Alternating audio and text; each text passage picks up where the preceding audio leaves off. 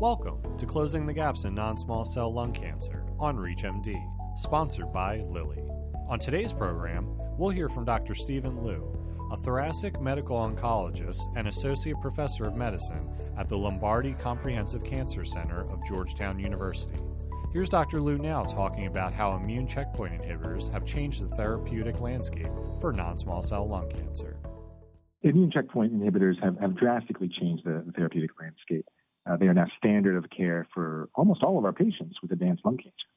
For non-small cell lung cancer that does not harbor an actionable alteration, for example, an EGFR mutation, an ALK fusion, immunotherapy really is part of our frontline standard of care. It was first approved in the form of monotherapy as second-line treatment after platinum doublet chemotherapy, multiple randomized phase 3 trials that showed immunotherapy, either pembrolizumab, nivolumab, or atezolizumab, were superior to docetaxel, improved overall survival, and a better safety profile. They quickly became our standard second-line agent, but it wasn't long before we had these in the frontline setting. I think taking a step back, immune checkpoint inhibitors have done a bit more. I think some of their biggest impact is really changing our perception of the disease, sort of resetting our goals and what we can accomplish for some patients with stage 4 lung cancer.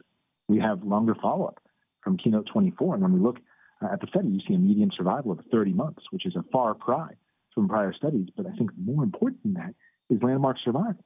We now have multiple patients in all of our practices that have been alive for years longer than we would expect with chemotherapy alone, thanks to the incorporation of these immune checkpoint inhibitors.